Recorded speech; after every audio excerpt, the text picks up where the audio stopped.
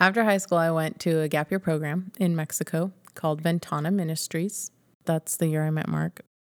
There was a time when we were in Mexico where we went for about 6 weeks down to Culiacan. It's kind of central Mexico.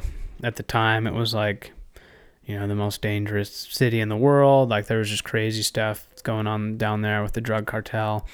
Role that we played in ministry during that 6 or 7 week period, produce companies will hire indigenous Mexicans, and there's kind of 3 main languages and about 300 dialects in those 3 languages. There's Mazotec, Mixteco, Zapotec. I can say a phrase. I can say, I think it's Jesus loves you or God bless you. What is it? I can say God bless you in Mixteco. Nena gatse chikonye. And I learned that several years ago, so it's just stuck with me. And so we would go in with this organization, and we had a system to diagnose the different dialects, little shack to shack, I guess, and have doors on them, they're all open. Some of them knew a little bit of Spanish, and we had a system of diagnosing the dialect that they spoke. And when we found out what dialect they spoke, then we would give them any biblical resources that we had that had been translated into their language. And they would run back to the van, and we had CDs and burners and stuff that we would burn, like the music that we had in their language, or the Book of John in their language, or whatever we could get our hands on. And then we would take that, run those back to the people. And they were just so thrilled to have something in their heart language. They would do like a call to faith in the evening. They'd say, hey, come, we're going to show a movie. It was a Jesus film in Spanish.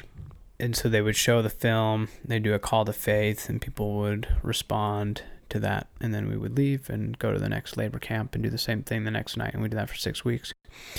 And at first, I was very like, wow, this is awesome. Like, we're doing ministry. And they kind of had 2 impacts on me. One, there's this expression in Spanish, and it's, you feel like a fish in water, and how it would translate to English.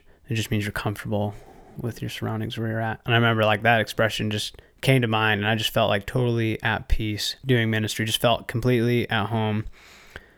With that said, also by week 2, like I remember listening to the Jesus film. My Spanish at the time was, I don't know, middle of the road. It wasn't great, but it was a lot better than the people we were doing ministry with. They were, they spoke their dialect, and they may have known a little bit of Spanish. I mean, almost everyone I talked to, my Spanish was better than theirs. But when I listened to the Jesus film, and I grew up in the church, I know the message, I know the stories, I know all of it.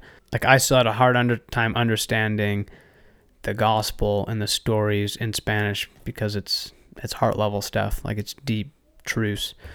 And my Spanish wasn't there yet. So I was like, man, like, how are these people understanding anything that's being communicated in this movie if I'm not even understanding it? My Spanish is better, and I know what this movie's about. But I think our time working with people without the Word of God was just really eye-opening to the reality that people needed the Bible in their hands. It's a realizing that, and I'm not saying nobody got saved. I don't really know, but it definitely wasn't as effective as what we were kind of led to believe. There was no follow-up with people. So even if they were saved, we're just leaving babies on the battlefield. Like, you've entered into a new battle now as a believer, and you're just leaving them as infants in the faith. There's no discipleship. There's no church. There's no Bible, right? All these things that the Lord uses, the Holy Spirit uses to grow us. Paul talks about all the time, or in Colossians, he says he's striving with all the energy of Christ to bring people to maturity. And so he's pouring in to present people mature before the Lord. And it's like, man, that was Paul's goal. It wasn't necessarily saving people.